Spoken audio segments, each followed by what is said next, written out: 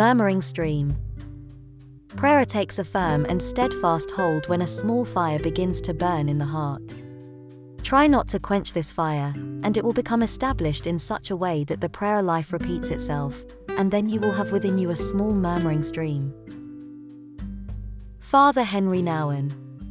St. Paul often told his listeners to pray without ceasing. I am sure you have heard that. Have you ever wondered how that is possible?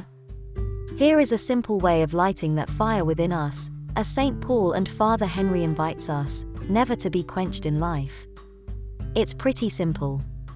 Last week I mentioned how to let your thoughts and emotions, your experiences, and your hopes move into your heart.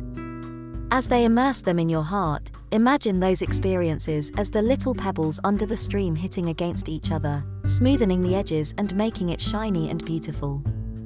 Imagine them to be the little sand in the shell that will become the shiny pearl one day.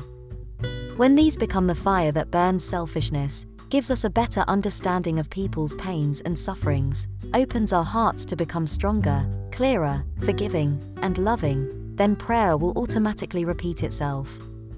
It becomes an automatic process in which you have to do nothing but wait out for these to become the pearl, the gem, and the precious stones they are. Because in every pain is the sand that is waiting to become the pearl you are proud to wear. Maybe it's not the pearl you wear that makes the difference, the pearl that you are.